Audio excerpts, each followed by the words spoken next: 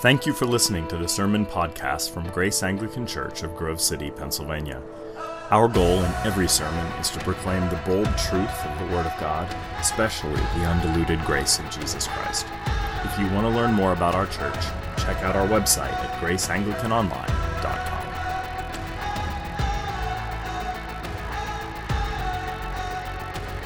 One man come in the name of love. One man come and go. In AD 1020, there was a Danish king who ruled over England, and eventually this monarch grew weary of his counselors' flattery because they spoke endlessly about his greatness and invincibility. So he ordered his royal throne to be set down on the seashore, from which he commanded the sea to retreat at the sound of his voice. But no matter how forcefully he ordered the tides to restrain themselves, his order was unsurprisingly not obeyed. Soon the waves lapped up around his chair, slowly, hour by hour, burying it into the sand. At that moment, he never wore his crown again, but hung it on a statue of the crucified Christ instead. Well, the message tonight that I have for you is very simply this, that earthly authority is never supreme. Earthly authority is never, ever supreme, because there is always a higher throne to which we cry out. And I'm speaking about politics tonight. How fun. Yes, but I thought it was timely, being that it's July 4th, but we're dealing with the subject this summer of the pandemic of the heart, and I think that our individual hearts and our national heart has been cloven in two by very dicey and complicated and jagged political realities. And I think we need to get to the soul of this thing if we're ever to be helped. And so I'm going to speak, yes, tepidly, but hopefully with some courage, about the subject, that is the subject of our relationship as Christians to our nation. Because Paul wrote about this. I mean, these issues are not just our issues. They were issues in all times and places. And in 1 Timothy 2, in his later years, Paul is addressing the subject briefly, but with some great effect. And he's speaking, if I can put my own framing on it. He's speaking about our method, our monarchs, and our mediator. Our method, our monarchs, and our mediator as they relate to the whole conception of Christian engagement within national reality. So let me begin with our method in relating to our nation. This is what it says in verse 1. I encourage you to please follow along with me. First of all, then, so we know right from the start, he's addressing something initially which has some force just because of its placement. First of all, then, I urge that supplications, prayers, intercessions, and thanksgivings be made for all people, for kings, and all who are in high positions, that we may lead a peaceful and quiet life, godly and dignified in every way. Well, we'll stop right there. Well, in Paul's day, various groups of extremely devout Jews had a variety of ways that they sought to interact with the national or political life of their country. And they were very sharply divided about those methods. The Sadducees really believed that it's better to get along in order to go along, or to go along and get along, or whatever that cliched phrase is. But they would cozy up with the culture and essentially say to the Romans, we really do like you a lot. And insofar as we can replicate any of your practices, we will, because we want you to be comfortable and we want to be comfortable. So it was sort of an acquiescence to cultural drives and norms. They were sort of like the mainline Protestants of ancient Judaism. And then you had the Essenes. The Essenes believed in a retreatist model. They said the city is depraved. Everybody we know is depraved. So let's leave everything behind and hide out in caves and write things, which they did. And that's why we have the Dead Sea Scrolls, because of the Essenes, right? They're sort of like the ancient Mennonites, right? They decided to get out of town. And then you have the Zealots. The Zealots thought, yes, everything is corrupt, but if we kill enough people, things will be less corrupt. And so the Zealots believed that violence in the name of God could affect great moral and cultural change for the better. And they were like the sort of armed Jesuits of it. I'm just kidding. I don't know what to liken them to right now, but it was rough. It was rough. But there were a variety of alternatives about how you were to deal with a culture that you believed was a threat to you. Well, Paul is suggesting something very different. He says, pray for them. You pray. That's how you deal with it. You pray. You get spiritual. You don't get carnal. You actually have to deal with God. If you want things to get better around you, you have to go to the source. You have to go to the one who can make things better. But you don't start with you, and you don't start with your anger, and you don't start with your energy, and you don't start with your causes, and you don't start with what you think is just, because it probably isn't. You have to go to God first. And so he says you have to pray. That is our method. Pray. And notice these are positive prayers, not negative prayers. I make the qualification because in the Old Testament, there's all sorts of imprecatory prayers that you can pray against your enemies. Do you know what I mean? Read some of the Psalms sometime, and you'll just think, oh my gosh, I mean, who wrote this? But people with a bit of a violent edge, right? Well, the point is that Paul is saying here, I want you to pray positive things about these people. I want you to pray well-being toward these people. And so we have words like supplication and intercession, which mean sort of the same thing. In other words, ask for people's needs to be met. Ask that the country and the leadership of this country, that their needs would be met. And then he mentions thanksgiving. When something good happens in your country because of your leaders, thank God for it. So our chief method of dealing with nations is prayer. Not revolt, not retreat, not critique, but prayer. Now, this method of prayer is a very powerful, and I also want to say it's sort of a subtly subversive thing. Because if you pray regarding your leaders, you are acknowledging, by doing that very thing, that those leaders are not your ultimate leaders. That there is a higher throne, there is a higher power. There is someone above your government. So we appeal to something, or rather someone, superior to judges, to presidents, to kings, to empires, who neither rises nor falls according to news cycles or nations. Now, King David himself realized this. I mean, he was at the top of the pyramid, humanly speaking. And yet he writes in Psalm 61, in his mid-career, "Lead me to the rock," that is, you know it, that is higher than I, meaning I'm not the one on the top of Everest. Someone else is higher than me.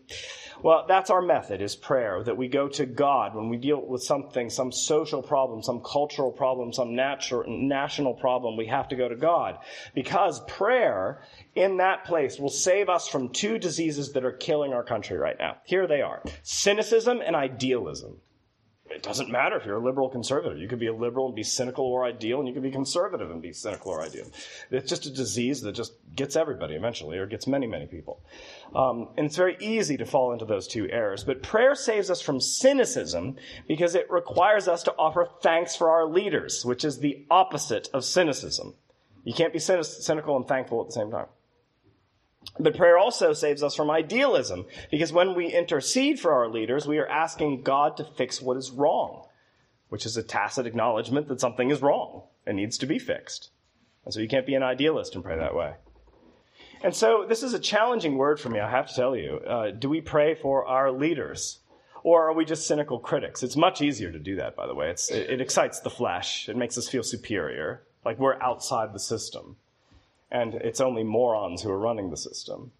And I have to say, I have to sort of publicly repent, not sort of, I have to publicly repent in all of you that whenever I've spoken about politicians from this pulpit, I've done so, I believe, with 100% negativity. I don't believe there's been any exception to that at all, at any times or places. And there's something sort of humorous about that in me that I want to sort of, I'm so disappointed with the system that I want to suggest to you that I see through it and I'm above it. But that's in a way ridiculous and actually not biblical, because there are some good things that occur, and I tend not to notice those things. And so I just want to put that out there for what it's worth. But maybe you're with me. I mean, you understand at least where I'm coming from here. Are you feeling challenged by this whole notion too, to offer thanks for your leaders, and to pray, to intercede for them rather than just offering scouring critiques? That's why, by the way, I love within the Anglican liturgy that regardless of who is the president, regardless of who the judges are, regardless of who serves in Congress, we pray for them. It doesn't matter. If they're your man or woman or they're not, we still pray for them every week, because Scripture commands us to do so.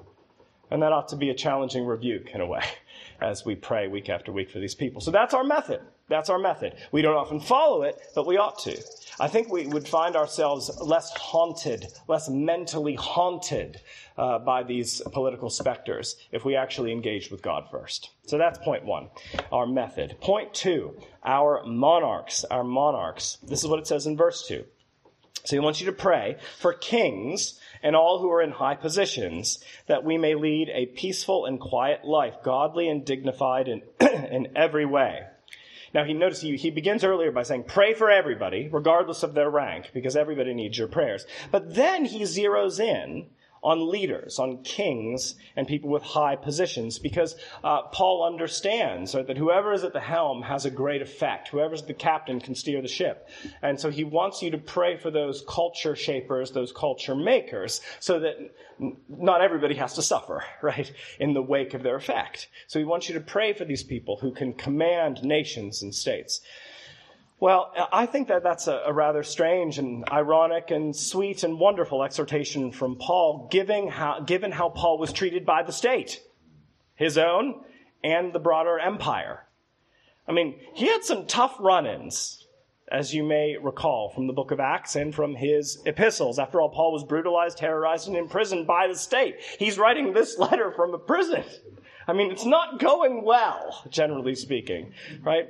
And what does Paul say out of that pain? Pray for these people and give thanks for them. I mean, that's quite something. When it's all the more shocking because of who the king is. Now, most likely, we don't know the dates of all these letters, but most likely the king that Paul is referencing here is who? Nero. Complicated. A man, he needed an analyst. He needed an analyst and a good priest so badly. But he was a brutal, murderous thug who also believed he was a divine being and was treated as such, prayed to. Incense was offered to his name. And so Paul says, pray for that person. Pray for Nero. Pray for the court of Nero. Now, why pray for these government officials? Well, Paul has a goal in mind. He has a hoped-for answer to these prayers. And it's again in verse 2. He says, pray for kings and for all who are in high positions, that, there's the that there, that we may lead a peaceful and quiet life, a godly life, one that is dignified in every way. So pray for them, pray for the structure, the framing, the political framing of our corporate life, so that we can do what we have to do locally. There's a missional edge to that, so the church can carry on with its business without interruption. Right? It's Tevye, right? Lord, keep the czar far away from here. But sort of, right? Sort of. But pray that the system works well so that we can carry on with our business and also lead a quiet life and not have endless abusive interruptions in our day-to-day experience. Well, a peaceful and quiet life is the result of good governance. It's the result of good governance. Good governance prevents, by necessity and by design, carnage and chaos. Romans 13 spells this out in very graphic detail. Romans 13 is Paul's little excursus about how you're to think about the government. And he calls rulers in that passage ministers of God. Now, he means that in a generalized sense, but ministers of God, that they're used by God. And used by God for what? Well, he says in Romans 13 these words, rulers are not a terror to a good conscience or a good conduct, but to bad. And if you do wrong, be afraid, for he does not bear the sword in vain. Right? So he's saying that rulers exist to enforce good order that is implicit in creation, but is often disobeyed because of the fall. So rulers are to bear the sword or punishment to keep people in line. Luther, by the way, called this the first use of the law. He said the law cannot change the heart, and he's right. What the law can do is scare you to death so you obey it, so that you are obedient just out of fear. By the way, that's horribly useful. It's very useful. Very useful. That's why we have speed limits, right? Because while all of you like to drive like I drive, we ought not to, because we could really injure people, right? And so that's why the police on Route 80 exist to keep me alive. But it enforces the law through fear. Well, the government is meant to enforce that good order. Well, bad government does the opposite. It breaks down good order and creates evil and chaos and blood that runs through the streets. And we have lots of historical examples to back that up. That's what happens when people are poorly governed. And so our prayers for monarchs are that they would reign rightly, that they would restrain evil and permit the flourishing of virtue. Whenever we use Cranmer's prayers in our Eucharistic services, Cranmer wants us to pray that our leaders would punish wickedness and vice and permit true religion and virtue. But that the government would restrain the darkest elements of society out of their capacity to carry the sword. And so we pray for our monarchs that they would do just that they would rule fairly, justly, and that they would punish wickedness and vice. That's something about our method, our monarchs, and now lastly, our mediator. I'm going to skip a bit to verse 5 because there's just too much to cover. Verse 5, for there is one God, and there is one mediator between God and men, the man Christ Jesus, who gave himself as a ransom for all, which is the testimony given at the proper time. A mediator. So we have a person who's a mediator. Now, ancient men and women very often believed their kings, like Nero, were mediators of the gods. They were the bridge. If you wanted to know who the bridge was, look for the man with the leafy crown, because he was your conduit. He was your portal. He was the one who connected heaven and earth. He was your mediating presence. And in fact, there's a very detailed and beautiful woodcut of a Chinese emperor whose head was crowned with 100 crowns, very artistically and with great detail cut into the wood. And those crowns reach all the way to the heavens. What's the idea that's being communicated? This emperor is your conduit. This emperor is your bridge from earth to heaven. Well, what's fascinating about Judaism is, many things are fascinating about it, but especially regarding this particular subject, is they never crowned their kings with many crowns. They never believed that their kings were the embodiment of God. But more to the point, most of the Old Testament is a long-lasting critique of the monarchy. But here, what's interesting is that Paul names a mediator, and he gives that mediator a title. He calls him Christ Jesus. Christ Jesus. Now, you may know this, but it bears repeating. That's a royal title. Christ is a royal title. It's not a last name. It is a political term that means anointed one or anointed king. So he is saying that this is the one. This is your mediator. Christ Jesus. There is only one, and it's not the emperor, and it's not anybody who came before him. It is only this Jesus figure. And then he says something radical about this Jesus figure who gave himself as a ransom for all. In other words, our bridge, our conduit, the one who bears many crowns, is the slaughtered peasant whose head was wrapped in thorns. The one who came in bruises and in weakness and in slaughter is the highest, mightiest authority. The one who paid your debt is your only mediator. He is the one that binds earth to heaven and you to God, and there is no other. Now, in previous election cycles, and this has happened perhaps several times, I've sometimes, unfortunately, heard Christians speak of various political options in such a way to cause me to have hives. And they say we need to vote for God's anointed choice. They'll use that phrase, anointed. Don't do that. Never, ever, ever, ever do that, because it's blasphemous. You're not voting for any anointed one. The definitive and final anointed one is Jesus Christ, and he has no rivals. He is your only mediator, the only one, the only prince from heaven who connects the realms. To call any of our current leaders anointed is dangerous language, for we have one and only one.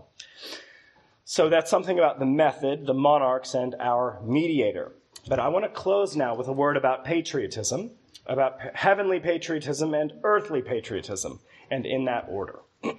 Beginning with heavenly patriotism. You may know that patria, which is at the etymological root of the word patriotism, means father. And it is certainly true in a Christian construct that we are first and foremost monarchists of the eternal Father. We are subjects to an imperial Christ and patriots of, first and foremost, the kingdom of God. And so, while we pray for the state and those who govern it, we do not worship our state nor its leaders. And I don't just mean that we don't worship it in the sense of we sing hymns to America only and somehow adore a map with a picture of the United States on it. I don't mean that. We also don't expect divine qualities from an earthly nation. But we don't have eschatological assumptions about an earthly country. Nor do we think that God has a special relationship or covenant with any particular nation, including our own. That's just not biblical. The new covenant of Jesus' blood is an internationalist covenant that makes us all the citizens of heaven. But citizens of heaven. That is, our chiefest belonging and identity and loyalty is to that kingdom that Jesus embodied and bled for.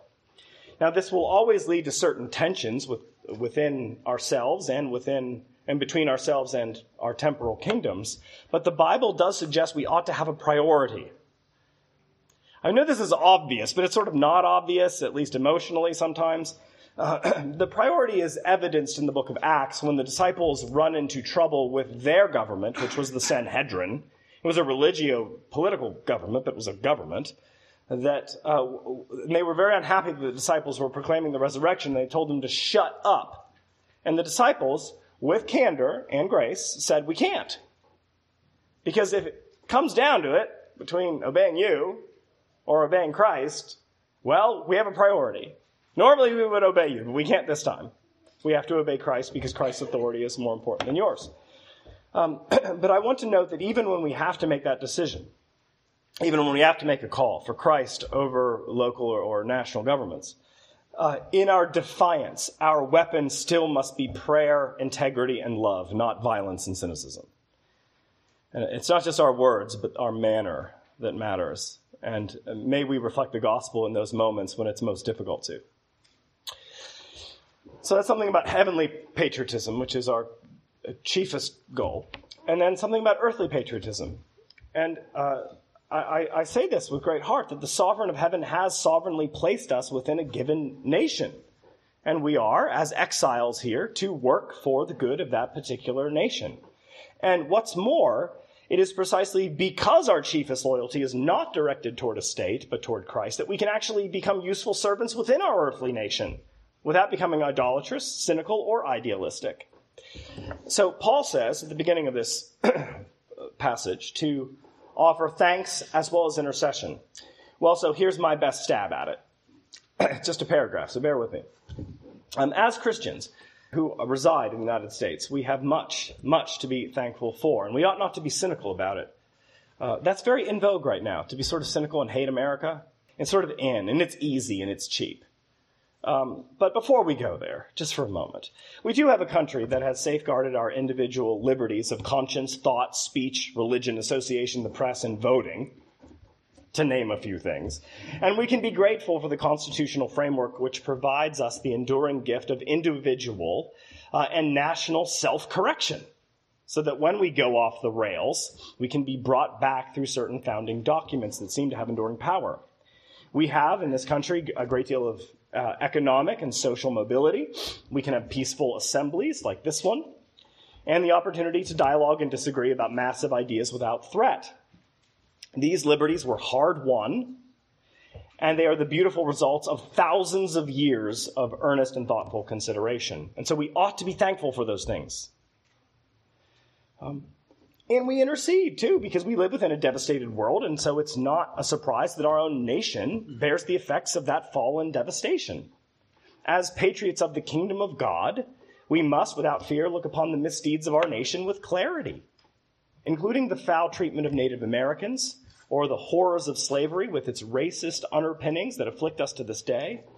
We mourn some of the reasoning for certain wars that have at times resulted in needless deaths. We recall policies which have harmed the environment, sometimes beyond repair, and other policies that have sanctioned abortion for any and all reasons. 61 million dead and counting, friends. That is 10 times more than the Holocaust killed in terms of the Jewish community. And I grieve personally, the very in vogue denial of the reality of gender as governments permit gender reassignment for children via hormone treatments. It's a very brutal thing that we're doing to our children. And this is my point. Our heavenly patriotism gives us a moral vision in the present, a compass for engaging with our earthly patriotism. My simple prayer, therefore, from these reflections is this: Lord, secure us where we are right and cure us where we are diseased. But it's both, loving the kingdom of God and loving a country. I think there is, of course, room for charitable disagreement, not regarding core principles. I think Christians need to be aligned with those, but on implementation of those principles. For example, both the Old Testament and New Testament routinely speak about caring for the poor. Some people believe that ought to happen through individual charity. Other people believe that that ought to happen through some sort of centralized mechanism.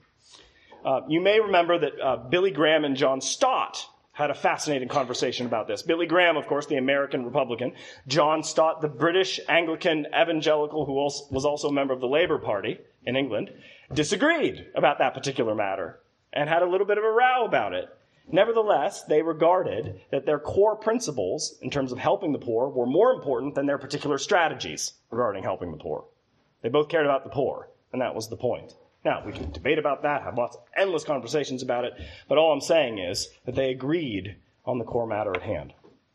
So this is my point in closing. We first and foremost belong to and swear allegiance to the kingdom of God and the Christ emperor who rules it. Only then, after we've done that and saturated ourselves in that kingdom, can we be dutiful and effective subjects of our nation and supporters of its best designs. All of our thrones, friends, all of them, that is, the thrones of our rulers and even the pretend ones that we sit upon, all of our thrones eventually sink into the sand. But Jesus the Christ reigns beyond the oceans and above our horizons, and his throne is permanently secure. Amen. At last, they took your life. They could not